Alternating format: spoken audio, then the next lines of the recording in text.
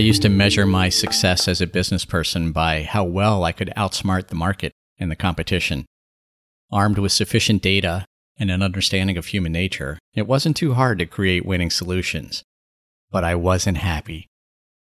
Instead, I was filled with dread and with anxiousness, the source of which would elude me for many, many years.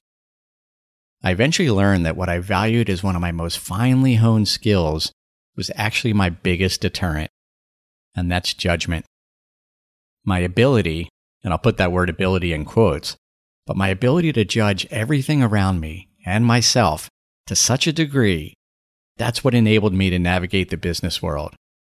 If I had a chip on my shoulder, I'd prove a naysayer wrong.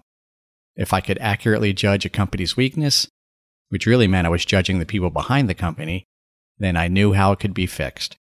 And if I judged myself with enough criticism, I'd be able to generate enough motivational fuel to keep me working 100-hour weeks for years on end. Judgment was the best arrow in my quiver, and it made me miserable. I might have been smart, but I definitely was not wise. I love this line from A Course in Miracles. Wisdom is not judgment. It is the relinquishment of judgment. By letting go of judgment, which doesn't mean letting go of analysis, but by letting go of the emotional, psychological, value-based judgment of myself and others, an extraordinary weight was lifted from my shoulders.